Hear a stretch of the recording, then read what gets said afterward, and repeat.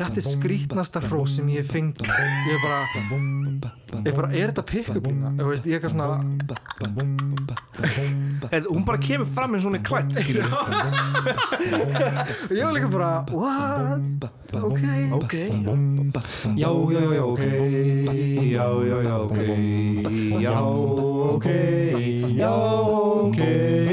Já, hvernig hefur það? Ég hef það mjög gott. Já, ertu búin að vera á ferðinni í dag, eða? Já, ég kíkti heim til Mútu. Nice. Múta. Og fekk mér lambalæri og bræði mínir komið líka og pabbi og við töluðum golf. Nice. Tölum pólitík. Já. Ég búinn á því. Já, það ekki? Já, frekar. Hljómar svo ógeðslega skemmtilega, það ekki? Tala pólitík við fjölskyldur. Já, það svona alltaf gaman að sitja í rólegheitum eitthvað með fjölskylduna að tala stundum. Já. Meira að segja svona kaffibolli, eitthvað svona. Já. Meira að segja það fyrir eitthvað þannig. Já. Það eru góða minningar seinna. Já, algjörlega. En við erum ekki upp í RÚV. Nei, við erum heima. Það er svo cozy. Það er svo cozy. Ég bað að fá að vera að taka upp heima. Já. Mér langaði smá, ég þurfti. Það er bara allt í lagi. Þurfti aðeins á því að halda, finnst mér. Já. Verður stundum dálítið svona þungt yfir mér ef maður svona leggja stað á RÚV og eitthvað svona og vera að setjast niður og eitthvað þannig og fyrst það hefur virkað að taka upp þá svona af og til kannski leyfa okkur að taka upp einn og einn. Sérstaklega líka því það er sunnudagur hjá okkur. Já. Sem þýðir að það var laugardagur í gær. Og þú varst með frumsýningu í gær. Já, ég var frumsýnu uppistand. Já, einmitt, í Tjarnarbíó. Geggjað, það gekk mjög vel. Já, takk maður. Já, og mjög fyndið, þið eru góðir saman, þið þrír sko. Já, takk maður. Já, ég hef heyrt að við séum finnustu 3 hvítir gagginir kallmenn. Svona ef þú ættir að nenna að hlusta á einhverja gaggin eða kallmenn með að tala upp á svið þá væri það við einhver skilur. Það náttúrulega að opnast svo skemmtileg sena í uppistandi skilur og með við það sem að koma núna erum við gamalt form eða skilur 3 hvítir gagginir kallmenn dálítið svona gamalt form skilur og það eru svo margir flottir hópar eins og bara góðar og finnustu mínar skilur þær eru svona öðruvísi hópar þannig að það er svona mikið af svona hópum að koma já, það er dálítið svona styrkleiki þar já. Náttúrulega Jakob Birgis er svona svo eini ungi uppistandi sem er búin að vera eitthvað einn upp á svið sem eitthvað svona mikið annars er náttúrulega Arnór Daði annars að fara að sína núna á Fringe Festival já, einmitt þannig að hann er líka helviti skemmtilegur ef fólk nær að horfa á hann já.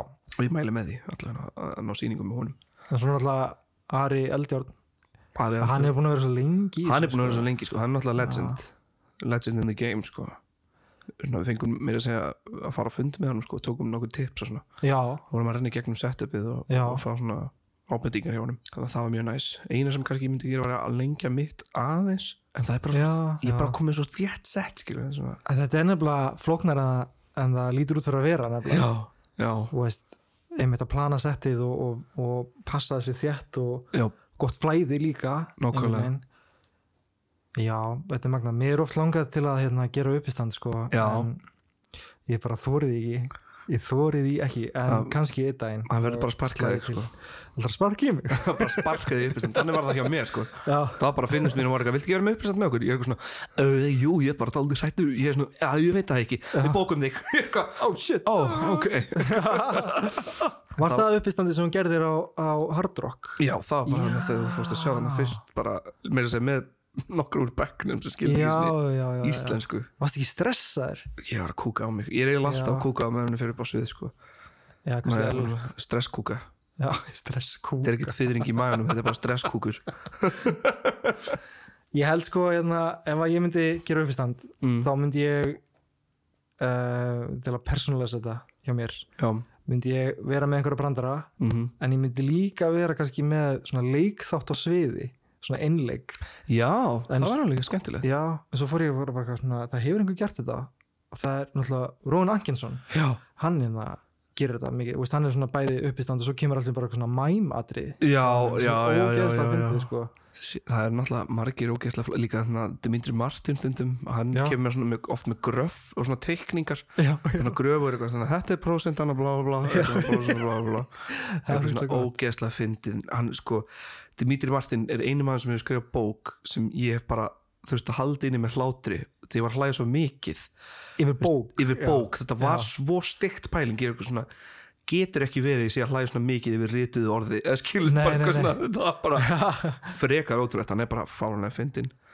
Líka bókin heitir This is a book, skilur eitthvað svo fyrsta blaðsinn eitthvað This is a book og svo næsta blaðsinn eitthvað svona if you are reading the book like this, good job, keep going eitthvað svo byrjar bókin einhvern veginn.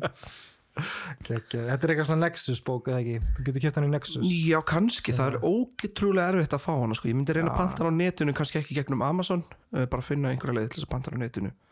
Kannski gegnum bara fá kannski reyna að sjá hvort Eymundsson getur pantað fyrir mann eða Mál og menning eitthvað þannig. Það náttúrulega skemmtilegt þetta með að lesa góða bækur. Mér þótti ekki jafn gaman að lesa þessa bók Pétur Hoffmann gæði sem ég er að fara að tala já. Pétur Hoffmann sko æðislegu karakter og þetta góð saga en íslenskan í henni stundum fyrir mig aðeins of svona Þér að segja heitir bókin Veraldra saga Péturs Hoffmanns Salómonssonar Þetta geggjað Þér að segja Ég skal segja af hverju svona, kannski finnur fólk á tilfinninguna af hverju það ekki gaman að lesa bók en Pétur fættist í Helgafellssveit 1897 og hann byrjar ungur á sjó sko. Þú veist, seinna á ævinni var hann í ýmiss konar svona viðskiptum og hann var svona dálítið frumkvöðl á sviði fiskútflutnings. Þetta er bara svona basically það sem hann gerði. En hann var Íslendingur og mikið svona flytja frosin ís og eitthvað sem var gjörsamlega nýtt frosin fisk frosin ís kóktelsós fyrir það náttúrulega fengum alltaf bara ísinn í fljótandi form oh my god, það var ógeðslega gaman að vita samt hvað margir fengu sér kóktelsós ís.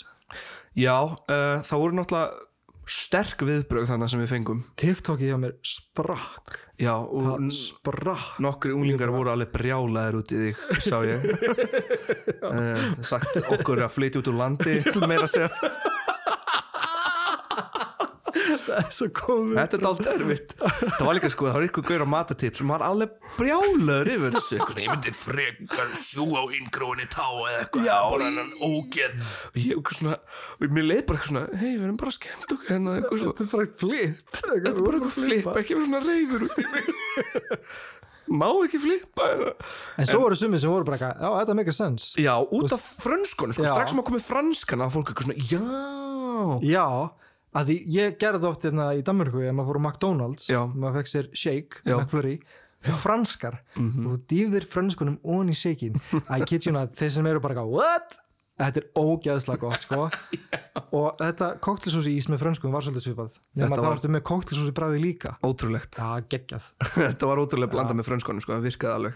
Þetta geti virkað sem cider kannski sem hvað? Svona cider, svona cider Já algjörlega, það myndi virka sem sætis á svona fínum veitingastað eða skalla bara eða skalla nýja specialin, fröllur og koktelsósu ís eða koktelsósu gelato eins og Michelle vill að við segjum hann var brjálaður út í mig Michele ég sagði hérna einmitt eitthvað ice cream við hann eitthvað gelato og hann leitt tvisar eða eitthvað sko geggjöð karakter líka það er ótrúlegt að taka viðtal við ítalska manneski sem gerir gelato og það var svo ítalskan hreim þetta var bara svona því líkt kombo þetta var bara Ítalía beint í æðan sko. Algjörlega og hann líka sko er strax hann að læra íslensku hann er bara þú veist hann byrjaði bara að spjalla við okkur smá á íslensku hann í byrjunina viðtalið er allt annað en að geta bara að spjalla við íslensku er bara mjög vel gert fyrir manni frá Ítalíu sem er bara tungumál sem hefur ekkert í sammenningu þannig ég menn það var ótrúlega erfitt fyrir pappa að læra íslensku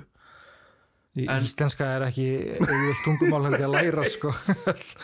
Mér er þess að maður er sjálfur að tala alltaf vitlaust oft. Já. En að máli málana þetta er lifandi, tungumál er lifandi. Já, algjörlega.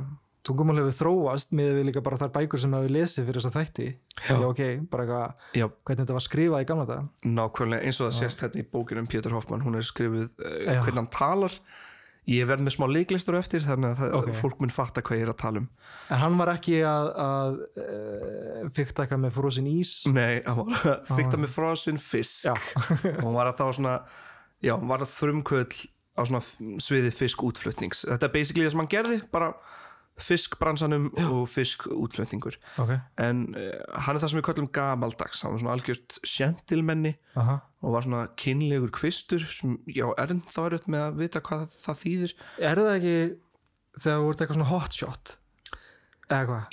Ég veit það ekki nefnilega ég las fullt af greinum til þess að ég nátt að með á eitthvað svona þetta voru alltaf eitthvað svona karaktera sem voru kallaði kynlegir kvistar ekki endilega eitthvað svona babe heldur eitthvað svona af því ég held að það var eitthvað svona kynlegur kvistur þetta er eitthvað myndalegur og ríkur svona, en svo var ég eitthvað svona svo bara varði ég óvissari með hverju grein þannig þetta er svona að segja, íslenska tungumálið er mjög flókið, ég er bara ekki alveg viss hvað þá kynlegur kvistur þýðir ég held þessi karakter fólkið í grúppinu má bara leiðir þetta okkur við skulum taka því alveg glaðir. Það er líka ástæðan okkur við gerum þessa grúppu svo fólk myndi hægt að senda okkur engaskilabóð nei, ég er sittum bara inn á grúppunni skilur nei, endilega senda ykkur skilabóð ég er að djóka, það er geggja gaman að fá skilabóð frá fólki algjörlega, og við reynum líka að svara eins og vel við getum já, það er líka mjög skemmtilegt við fáum svona tips að þáttum svo byrja kannski að rannsaka eitt og ég kemst að því kannski að þetta var eitthvað svona ekki það merkilegt, eða skilur einhver sagði mér að rannsaka dauðan á Einar Benedikts og sagði þetta var grunnsamlegt í Danmörku svo fór ég bara yfir nokkuð skjöl og las bók og það var bara í rauninni hann hafði bara dáið í eldsvoða sem gerðist þegar hann sofnaði við rúminu sínu og kerti datt þetta var náttúrulega, það var ekkert meira grunnsamlegur en þetta hann dó bara í eldsvoða skilur eða hvað það er alltaf hægt að kíkja á það en já, það er alltaf en umræðu grúpa fyrir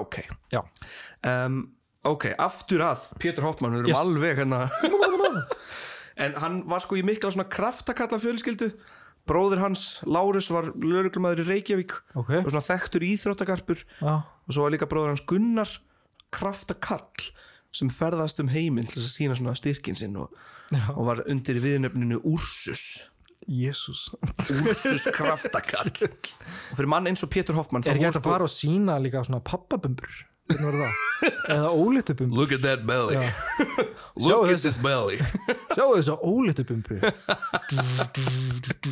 olíuborin olja olíuborin ólitubumba what are you looking at my gut for og svo ein svona pappabumba með ég kallar þetta alltaf meðvirknisbumbur já maður sér oft svona þegar nýbakaðir foreldrar þá hefur faðurinn skellt í eina bumbu líka sko. Hvað er málið með þessi einstæða pappa hvað er með svona flotta bumbur og by the way, ég verði að segja þessu sögu fyrst þegar komin ákvað, ég var að vinna á Jolene í Kuðbíin í Danmörku og ég er bara eitthvað svona að vinna í fataenginu bara auka penningur með skóla og það kemur stelpa að mér og hún er strukkin og ég var ekki og ég náttúrulega bara er að vinna þannig ég teki jakkan hennar og kostaði eitthvað 20 krónur danskar eitthvað svona dæmi svo byrja hún að tala við mig og hún eitthvað svona var nýhætt með kærastanum sínum sagði hún og svo var hún eitthvað svona en veistu hvað, ef að þú kemur fram á eftir þá kannski getur við dansa því ég fíla svona pappabumbur og ég alveg bara þetta er skrítnasta hrós sem ég fengi ég bara, er þetta pick-up-lína? Ég veist, ég eitthvað svona hún bara kemur fram eins og hún er klætt skilur ég var líka bara, what? Ok, takk greinilega er þetta eiginleiki sem ég er með og greinilega er hægt að vinna með það vá hvað það er skrítið, við myndum líðast ég held ég yrði leiður kannski í 30 sekúndur væri svona bara það stafir einu við mig næst já, ég var líka ég bara svona, ég hef alltaf litið á þetta sem galla en er þetta ekki þá galli? Já, þetta er greinilega ekki galli þá er ég farin á dansskólið, ég hættur að vinna já, ég segi upp oh my god en já, fyrir mann eins og Pétur Hoffmann þá voru svona Íslendingasögunar sannar skilur þetta var eitt sem hann elskaði mest það voru svona fornsögur og bardagar og Gaurin fílaði alveg að fara í nokkra bardaga skilur, hann var svona með fullt af sögum bara frá sjómennsku árunum og fleiri í bókin hans fyrir að segja, það sem hann bara að lýsa bördum sem hann hefur átt hér og þar. Vá, hann minnir mig á hvað hét hann sóparinn, götusóparinn sem við töluðum Hemmi Túkall. Já. Hann var líka eitthvað svona vildi alltaf vera í glímu hann vildi vera peningaglímu það var eitthvað svona þurfti að reyna að ná peningnum af honum einhvern veginn það var með fyndin karakter það var svona með fyrstu þáttunum okkar líka já, það mjög spes karakter líka en þessi Pétur Hoffmann mjög spes karakter ég bara veit aðeins um hann svo ég ætla að hætta að tröfla við fengum nefnilega boð í Landsbankann að skoða þetta og skoða Selsvar dalurinn sem ég fjalla aðeins betur seinna ok en Pétur byrjar mjög ungur út á sjó kringu svona unglingsaldri og þar öll næstu árin þú veist það tilfyllt að sögum það sagt það en það var stundum dálítið þolinmæðisverk því honum finnst allt svo merkilegt þannig að lesa þessa bók var alveg bara svona það farið ítarlega í hvað honum finnst sitt og hvað og hitt og þetta og þetta bara eitthvað svona ég mæti þarna og mér þótti merkilegt að sjá að fólk var eitthvað svona það alltaf eitthvað að tala svo mikið að þú ert bara svona eitthvað sem honum þótti merkilegt en ekkert merkilegt hann bara svo mikið að tala hann gerði var merkilegt það eru drykkjusögur, það eru slagsmálasögur alls konar sögur skilur en til dæmis 1939 þá fer hann til Noregs í fiskbransunum og lendir þar í nokkur ævintýri og það sem við erum alltaf tengd til Köpen í okkar þáttum þá langar mig að segja frá einu svona slagsmála ævintýri hans í Nyhavn í Köpen ég að taka við erum að gera alveg svona lestur bara taka bók og lest ríkið af síðunni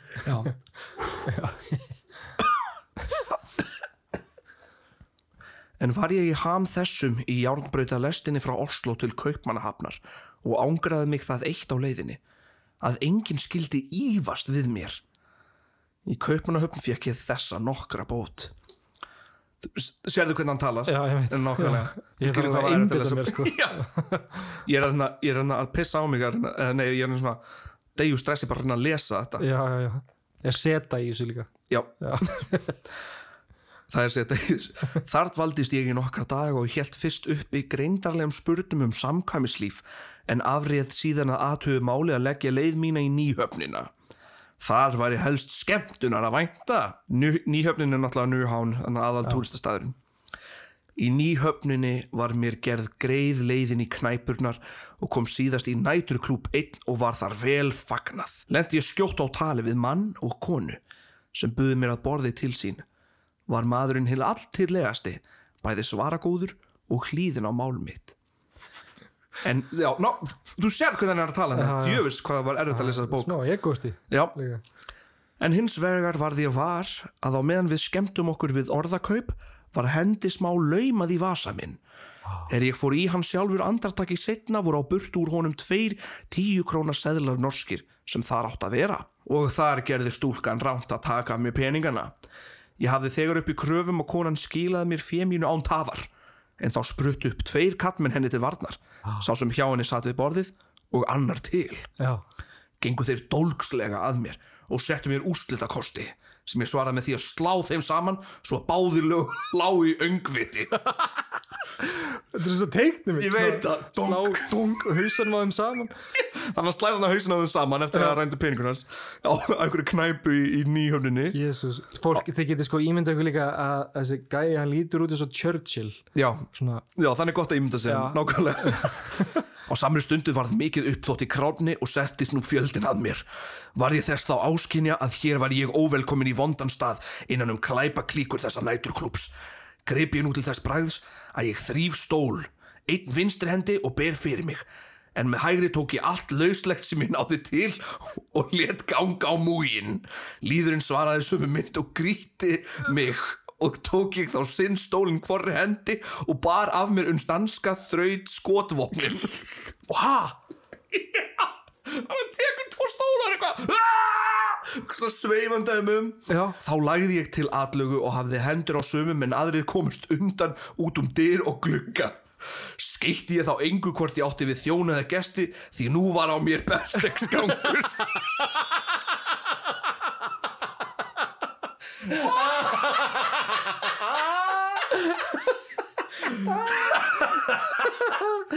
Það bara drullu saman sko það sé eitthvað þú veist mér drull hvort hún sé að vinna þarna eitthvað sett maður ráðst á mig ekki ég að fara að kýla allan inni Þetta er svo Monty Python sketch sem er túrist inn að byggðum leiðbyrningar kýldur kemur manneskja sem ekki vinnu kýldur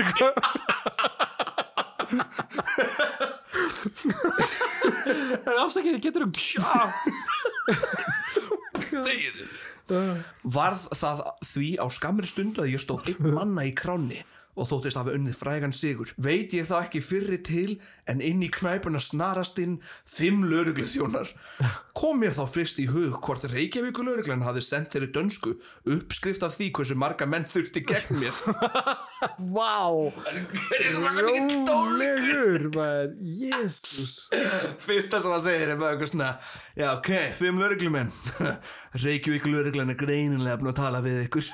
Sko þetta er mynd á honum það sem að stendur svona með kúluhatt og sverð í svona kjólfötum og glingur og veist, oh my god, þessi karakter er svo vakalegur Skipti það engum tógum að þeir lögðu á mig hendur en ég varðist og urðu þeir léttir fyrir mér í fyrstu lotu þá gripu þeir bareflin og var það nú með skjótum hætti að ég fekk kylfuhögg á öxlina svo að hægri hönd varð aflvana þá sá ég með þann kost vænstan að semja frið og segi við danskinn Det er helt í orden ég har stanset kampen en það þýðir allt í lagi ég er hættur orustu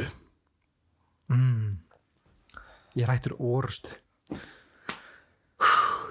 Þetta er alltaf, þessi bók þér að segja er bara stútfull af einhverjum svona djamsögum Já, djamsögum bara einhver svona orustulíf Pétur Hoffmanns Það liggur við sko, hann hefði að vera með lúður á sér og ef hann lendir einhverju vesinni í Nýhöfn eða í miðbæ Reykjavík þá myndi hann fyrst svona það blási einhvern lúður Ég er að fara í slag og svona herðum beltið og taka svo bara 2 stóla og bara Ég sko, það eins og ég hugsa mér það þá er hann hafið tekið 2 stóla og byrja svona hlaup í hringi snúa sér hringina líka með drullum Tornado punch fuck man sko Þetta er náttúrulega kall sko sem fann líka hvaða leið sem er til þess að afla sér frægð eða bara finna sér pening skilur og cirka 1940 kemur hann aftur til Reykjavíkur og flyttur í skúr í Sandgerðishúsunum og býr þá í Vesturbænum árabil hann stundar hrognskelsveiðar á Selsvörinni en þar nálagt á Eiðisgrandanum voru ruslahaugar Já, einmitt Og þetta voru þá ruslahaugar Reykjavíkur og var þá Pétur mjög upptekinn við að bjarga öllu þessu rusli og fann hann alls konar hluti sem hægt var að bjarga. Hann heldur síðan sýningu á þessum svona gersemum sem eru náttúrulega hringir og alles sem hann hefði bjargað en það sem kom fólk mest óvart var að meðal annars í þessari sýningu var fálkaorða. Er það? Já, sem hann hefði fundið bara í ruslahaugunum. What? Já. Og þetta kom fólki mjög mikið óvart og það voru náttúrulega miklu svona umræður hvaðan þessi fálkaorða gæti hafa komið frá. En hver hendi fálkaorði? Það er svolítið fyndið. Góð spurning. Bara hvað er þetta? Það er góð spurning. Það fá allir í séri og spakka hvað sem er. Ég meina, þú veist, það hefur alveg líka verið dæmi til að fólk neyti fálkaorði út af fyrrandi fólk sem hefur fengið það. Já, einmitt. Bara eitthvað svona, ég vil ekki fálkaorði fyrst þessi manneskja fær fálkaorða. En svona fyrst þessi típa af manneskja fær fálkaorði sem er fullkomlega skiljanlegt mér stundum. Það er svolítið statement. Ég skil það. Það er big statement og mér finnst það gott statement. En já, í sýningunum náttúrulega voru líka nokkur hluti sem Reykvíkingar hefðu týnt í gegnum tíðina. Og þeir náttúrulega gætu fengið tilbaka gegn því að borga fundalaun. Eitthvað svona, þetta er þitt. Cough up. En það verður ógeðslega að finna út af því að þú veist, seinna þá saumar Pétur Hoffmann fálkaorðuna við svona, þú veist, jakka sem hann átti og hann elskaði, þú veist, að strötta niður bæinn með þetta einhvern veginn með fálkaorðu sem hann sauma á sig what the hell sko. Maður sé líka að hann bjargar náttúrulega marga hringi og átti náttúrulega sverð og mig minnir að hann segir að Skúli fókið því sé frændi sinn. Ég veit ekki, ég trúi honum ekki. Og hann er með sverð Skúla Fógeta í þessari myndatöku. Er það? Já. Og segir náttúrulega að það hefur ekkert blóð verið úthelt á þessu sverði að minnst kosti í mínum höndum. Já. Og þannig að hann náttúrulega var með alla þessa hringi og þessa skartgripi. Já. Og þetta er svo Jónatan meðlendin okkar sagði. Já. Hann var með drip. Hann var með drip. Það var ógeðslega fyndið. Það var að horfa á mynd af Pétri Hoffmann með fullt af hringjum. Og Jónatan er eitthvað, damn, þessi gaur er með drip. Wow. Ég held að mætti aldrei búast við að þessi orð eru notuð Pétur Hoffmann árið 2020. Þetta er svona þeir heimar stangast á. Já, ég veit. Shit, hvað það finnir. En við erum komnir að málana. Ok. 11. nóvember 1943. Pétur Hoffmann berst við ameríska setuliðsmenn í Selsvör í Reykjavík samkvæmt honum. Sem var það breski herinn, já, einmitt. Ameríski herinn. Bara ameríski herinn? Hann segir að það sé ameríski herinn. Jú, það getur verið rétt, já. 40. En ég ætla að lesa þarna upp að vissu marki. Já. Út af því að þetta er enn og aftur dálítið svona ruglingslegu texti og erfitt að lesa þetta. Ok. En ég náði svona cirka hvernig bardaginn fyrir fram. Ok. En ég ætla að lesa aðeins. Svo gerist það aðfarnótt hins 11. nóvember 1943. Líklega klukkan langt gengin 1. Ég var að lesa í Heiðarvígasögu. Þeir eru að berjast vígabarði og þeir, Eiríkur Víðsjár, hefur fengið axarhögg og honum fótur ristina en hann kvað og hélt áfram að berjast. Í því er bankað. Allt í einu hjá honum. Ég fer til dyra. Þar eru komnar 2 stúlkur sem ég bar kennsl á. Þær biðja mig, hleyft okkur inn. Það elta okkur amerískir hermenn. Já, komið fljótt inn, segi ég, og læsti svo dyrunum á eftir þeim. Þá er enn bankað. Ég fer til dyra. Þar eru fyrir 2 einkennisklæddir menn með merki amerísku herlögreglunar. Ég lokaði þegar dyrunum en þeir halda áfram að banka. Þá mundi ég, þegar ég hafði lokað, að þeir höfðu ekki skambissu við belti sín. Hins hafði ég einnig orðið áskynja ég opnaði dyrnar að krökt var af hermunum úti fyrir. Ég sá að svo mátti ekki standa lengi að ég þyldi umsátur híbili mín vegna stúlknana. Klæddi mig því léttilega og ákveða að freista þess að ná símasambandi við lögregluna. Til vonar og vara stakk ég smíðaöxið minni í vinstri handarkrikan undir frakkanum. Oh my god. Nú ætluðu dólgarinn að ryðjast inn þegar ég opnaði dyrnar, en ég gat ítt þeim frá, læstu eftir mér og haldiði leiðar minnar. Komst ég í síma og náði tali af lögreglunni, sem ég baði mig að koma hið bráðasta. En stóðu við húsdýri minnar, ég kom tilbaka og býða nú ekki boðana. Sé hvar blekar rýtingur á lofti og stefnir á mig. Ég greip þá hönd Hermannsins sem hnípnum hélt og stöðvaði að lagið, en rýtingurinn fór samt í gegnum efri vör mína, skar hann í sundur og tók úr mér 3 tennur. Ég greip nú lausu hendinni til Hermannsins, hóf hann á loft og kastaði honum langt vestur fyrir húsið.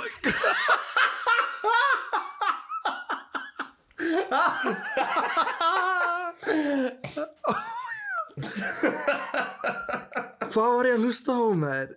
Hann fekk hann hnífi gegnum vörun á sér. Já. Og braut hann 3 tennur. Já, hann fekk endan á hnífi gegnum vörun á sér sem braut 3 tennur. Þannig að hann kastaði bara gæðunum vestur fyrir hús. Það er svo fyndið hvað hann er, þú veist, hann er augljóslega yktur, skilur.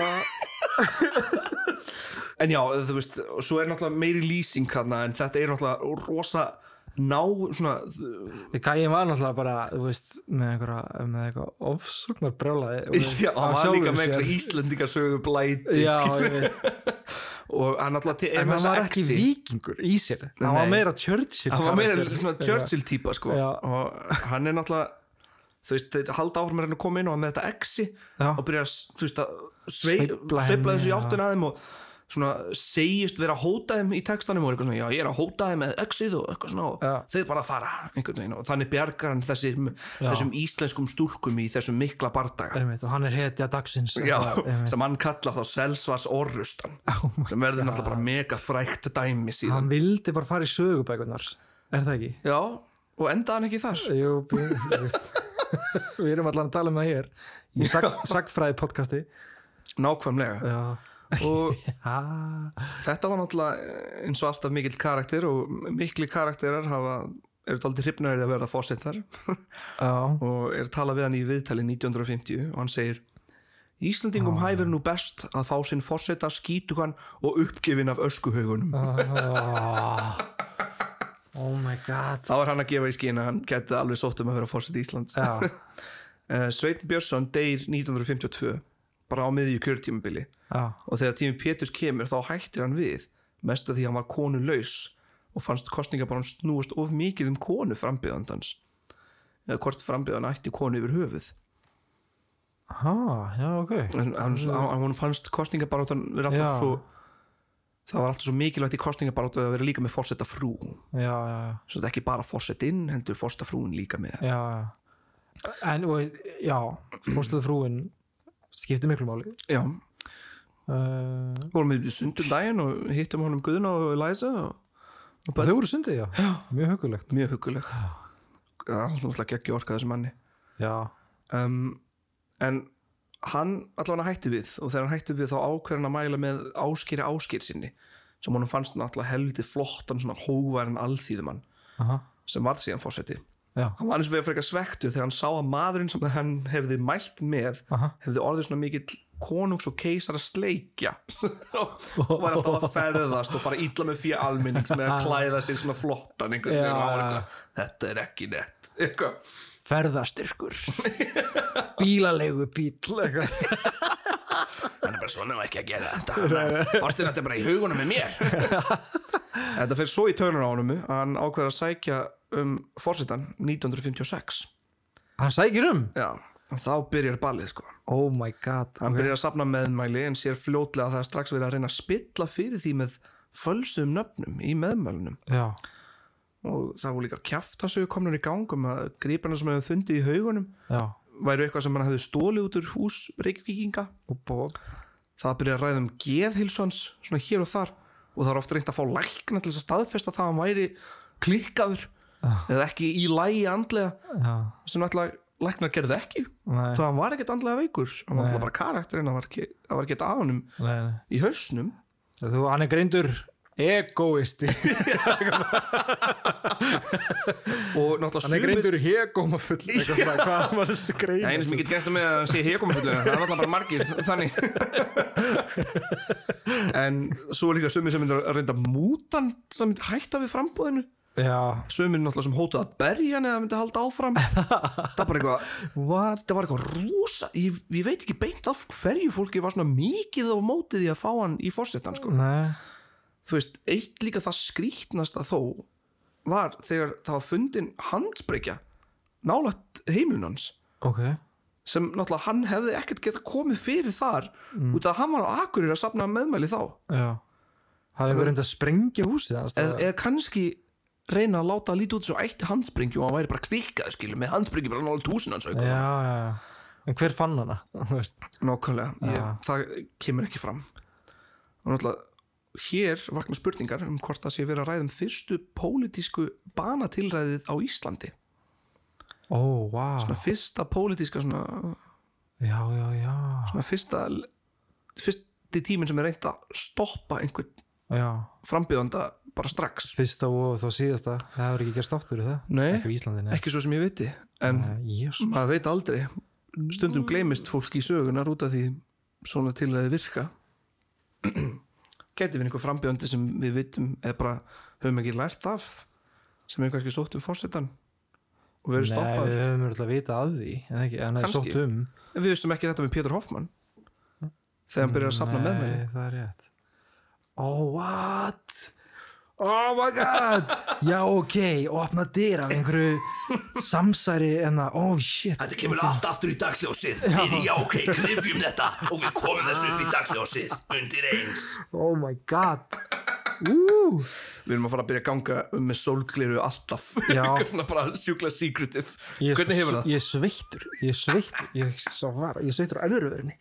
oh my god og sko þessi andróður var til þess að það hægðist á svefnunum og ekki hjálpaði að Ríkisútvarpið RÚV hafi neitað að tilkynna framboðinu hans og láta vita því sem hann var að gera og ég náttúrulega bara mun nota núna mitt plattform hérna hjá RÚV bara til að byggjast Afsökunar hafa ekki Við biðjumst forláts Nei, það er náttúrulega ekki í lagi veist, Já, þeir bara vilja ekki skrifa að því að hann sé að sækjum undirskriftir þeir vilja ekki eins og nefna það eins og bara með forseta kosningarna núna sem voru, þú veist, það er mjög mikilvægt að leyfa frambjóðanda að fara á móti sitjandi forseta þótt maður kannski vilja hann ekki, fattiru en það er bara mikilvægt að það sé hægt Já, algjörlega og já, algjörlega bara það já, bara, þú veist, að mínum mati var þetta svo eitthvað, þú veist, það sást líka bara í kosningatölunum og veist, en það er bara mikilvægt að þetta skuli samt vera hægt algjörlega en 4 mánuðum það hefði alveg geta verið Andri Snær á móti það hefur verið spennandi já, það hefur kannski smá hitti þar já En 4 mánuðum seinna þá skrifa Pétur þessa upplifun í bókinni Smádjöflar. Liðið ofsóttið mig en smádjöflar unnu á mér. Og við fengum að sjá svona eintak í Landsbankanum þegar við fórum í svona smá ferðum Pétur Hoffmann. Já, í Seðlabankanum. Í Seðlabankanum, já. Fengum að segja það þegar eftir þessa ljóðabók, sko. Já. Þar telur hann, sem sagt, ég skal segja eftir textan, smádjöflar. Liðið ofsóttið mig en smádjöflar unnu á mér. Það var sem sagt liðið voru sem sagt sendisveinar Ásgeirssonar sem reyndu ofta að stoppa framböna hans með einum eða öðrum hætti og smádjöflanir hins vegar voru veirur þar sem Pétur fekk influensu og varð rúmlíkjandi í 3 vikur á mikilvægri stundu í kosningabaráttunni. Þannig að þetta voru 2 hlutir eitt sem Pétur Hoffmann telur vera sendisveinar Ásgeirssonar til þess að stoppa hann og svo annað veiran sem hann fekk influensu og var bara rúmleikjandi á mjög mikilvægri stundu. Shit. Getur ímyndaðir ef hann hefði orðið forseti? Hvað hefði gert? Það hefði verið mjög áhugavert. Það hefði verið mjög áhugavert að hafa einhvern sverðflassandi og stólasveiflandi forseta. Við varum alltaf með forseta með drip. Já.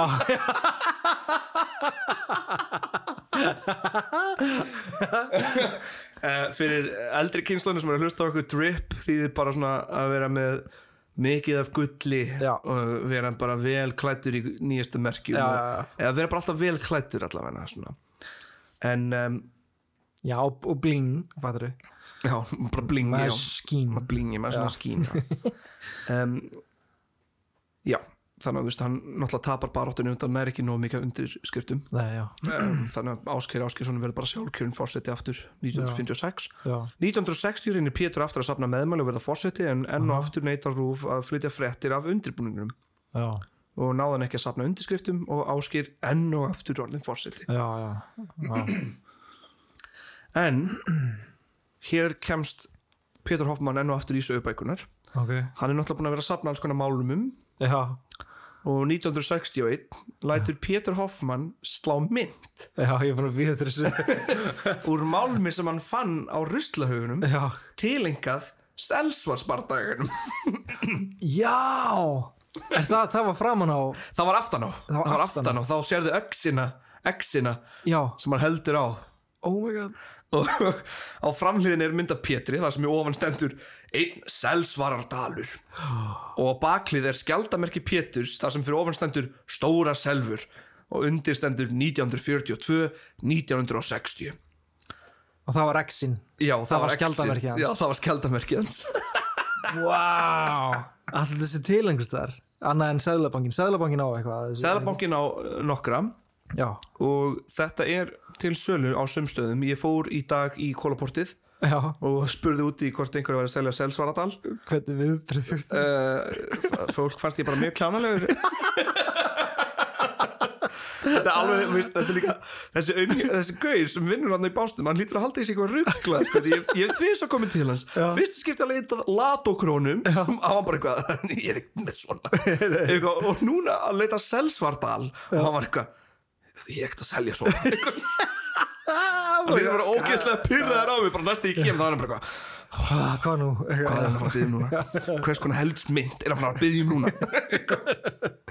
En það er hægt að kaupa þetta svona í gegnum myndsöfnurum og ég mun finna mér einn ég mun kaupa mér einn ef einhver á einn og er til í að selja okkur hann bara skrifa okkur já, það er að láta okkur vita en þetta er náttúrulega seldan líka bara á bás út á götu sem svona túristagrip skilju, það var bara eitthvað sem túristar gáttu keypt og það var bara svona úr ódýrum málmum skilju, og svo voru nokkri peningar sem voru sleitnir úr gulli og það er náttúrulega það er náttúrulega mjög verðmætur peningur nú til dags og eitthvað sem fólk leitast alveg mjög mikið að þótt að gulli sé að hrapa eða ekki eða þótt að gulli sé að hrapa, en samt gull samt gulli gull gull já gulli gull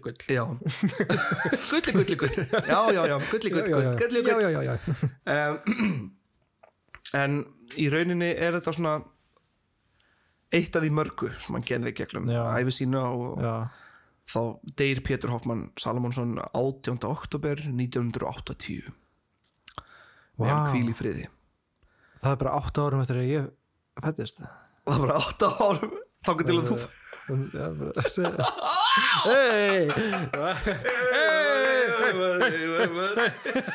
en mér finnst skemmtilegt að alltaf þegar ég er búin að gera þátt einhverja mannesku þá hafa verið samið lög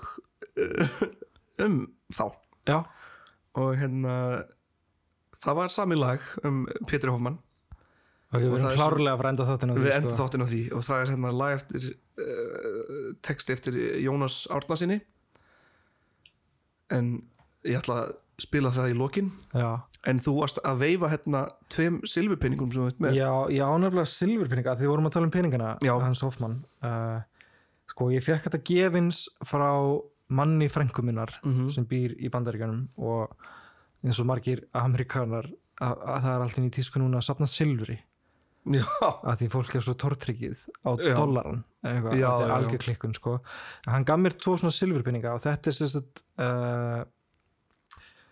ég veit ekki hvað þetta er mikið virði þetta er, veist má ég sjá 1 ounce fine silver $1 $1 en ástæðan okkur er að tala þetta að því hann sýndi mér líka pening sem Seðlabankinn í Bandaríkjunum gerði í samstarfi við Seðlabankann á Íslandi það? Og það er svona silfurpeningur með mynd af Ingólfi Arnarsyni þú meinar og skjaldamerkinu bakvið og þetta er 1000 króna peningur veist, 1000 króna það er Vá hvað það er skemmtilegt þetta er sko, það er eitthvað betra heiti í þessum peningum, ég veit ekki hvort það sé commemorative coin eða eitthvað en það er eitthvað svona ákveð orð sko. Trump lét einmitt líka prenta svona peninga og eitthvað þannig dæmi ég bara kom með eitthvað silfur með mér heim og ég bara, hvað ég gera við það mér finnst það geggja sko, ég safnaði peninga þegar ég var krakki það er eitthvað við mynd og peningar og seðlar sem ég finnst bara svo fallegt og flott alltaf og veist, ég pátti þetta bara frá að eiga þetta en hann átti fullt af þessu og planið hjá hann var bara að cash þetta út setna og ég alveg bara svona eitthvað spurning hvort það verði verðmætt og hann heldur nákvæmlega hann er að eyða alvörum peningum í silfur er alvöru verðmæti þetta er svo mikið klikkun líka, sko. en bara mér finnst bara þessi Ingólfur Arnarsson Seðlabanka silfurkróna 1000 krónur fattar við svo ógeðslega merkilegt og mér langar í einn I want one en líka eitt sem ég bara gjössalega gleymdi og á alls ekki að skauta framhjá var að Pétur Hoffmann er að slá mynd á tíma þar sem ekki einu sinni íslenska ríkisstjórnin er að slá mynd skilur nei, nákvæmlega hann var fyrsti maður að slá mynd á landinu það því peningur sem Ísland fekk var alltaf gerður í Bretlandi og þetta var alveg vel gert þetta ekki? Nei, ekki svo þetta var flotti peningur en þú veist, þetta var auðveldlega falsanlegu peningur skilur þannig séð en þetta var mjög svona early dæmi hvernig á að gera pening en hann var fyrstur að slá mynd á Íslandi líka það er svolítið merkilegt, það er alltaf ástæðan okkar að neyra upp í Seðlabanka líka nákvæmlega Seðlabankinn með safn sem hægt að skoða venjulega. Ég veit ekki hvernig það á COVID-tímabili núna, ég reyndi að fara þar daginn en það var lokað, mátti ekki fara inn. En það opnar aftur pottet setna. Já, vonandi, og þá mæli ég mjög mikið með fólk skoða þetta, hefur áhuga á pening. Já. Líka bara gamli íslenski peningur, við ættum ekki að gera þátt það einhvern tímann. Algjörlega sem var notað á tímabili seinni heimsstyrjaldar. Já. Mjög áhugaverður peningur og hvernig hann var gerð. Þegar blekið var, búið þá bara blanda saman restin af öllum hinum blekur og sett peningur. Þannig að það var til, blár peningur og grænn peningur og svo bara eitthvað að gera klárast, það var bara brúnn peningur til allt í einu. Krónuseðlar voru alltaf að breyta lit og það var komið ný litur. Svo var einhver seðill sem var bara, seðilla framann en það var bara einhver texti aftan eins og það hefði verið bara pappír úr bók. Já, það var náttúrulega með fyrstu seðlunum sem voru það bara undirritaðar af danska konungnum og eitthvað svona bara eitthvað rugl peningur. Já, algjörlega, við þurfum að gera þetta með þetta. Já, algjörlega.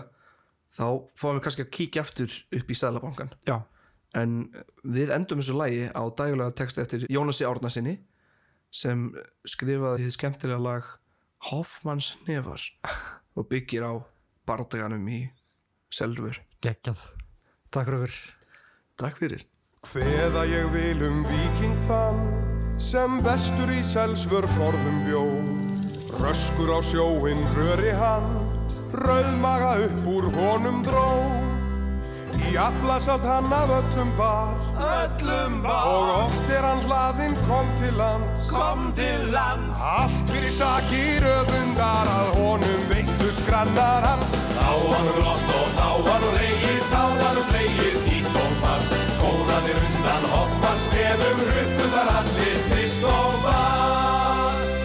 Á veturnar þegar vestan sjór veltist nesið Seltjarnar, á haugana gamla hetjan fór, hirti þar dýrar gersemar.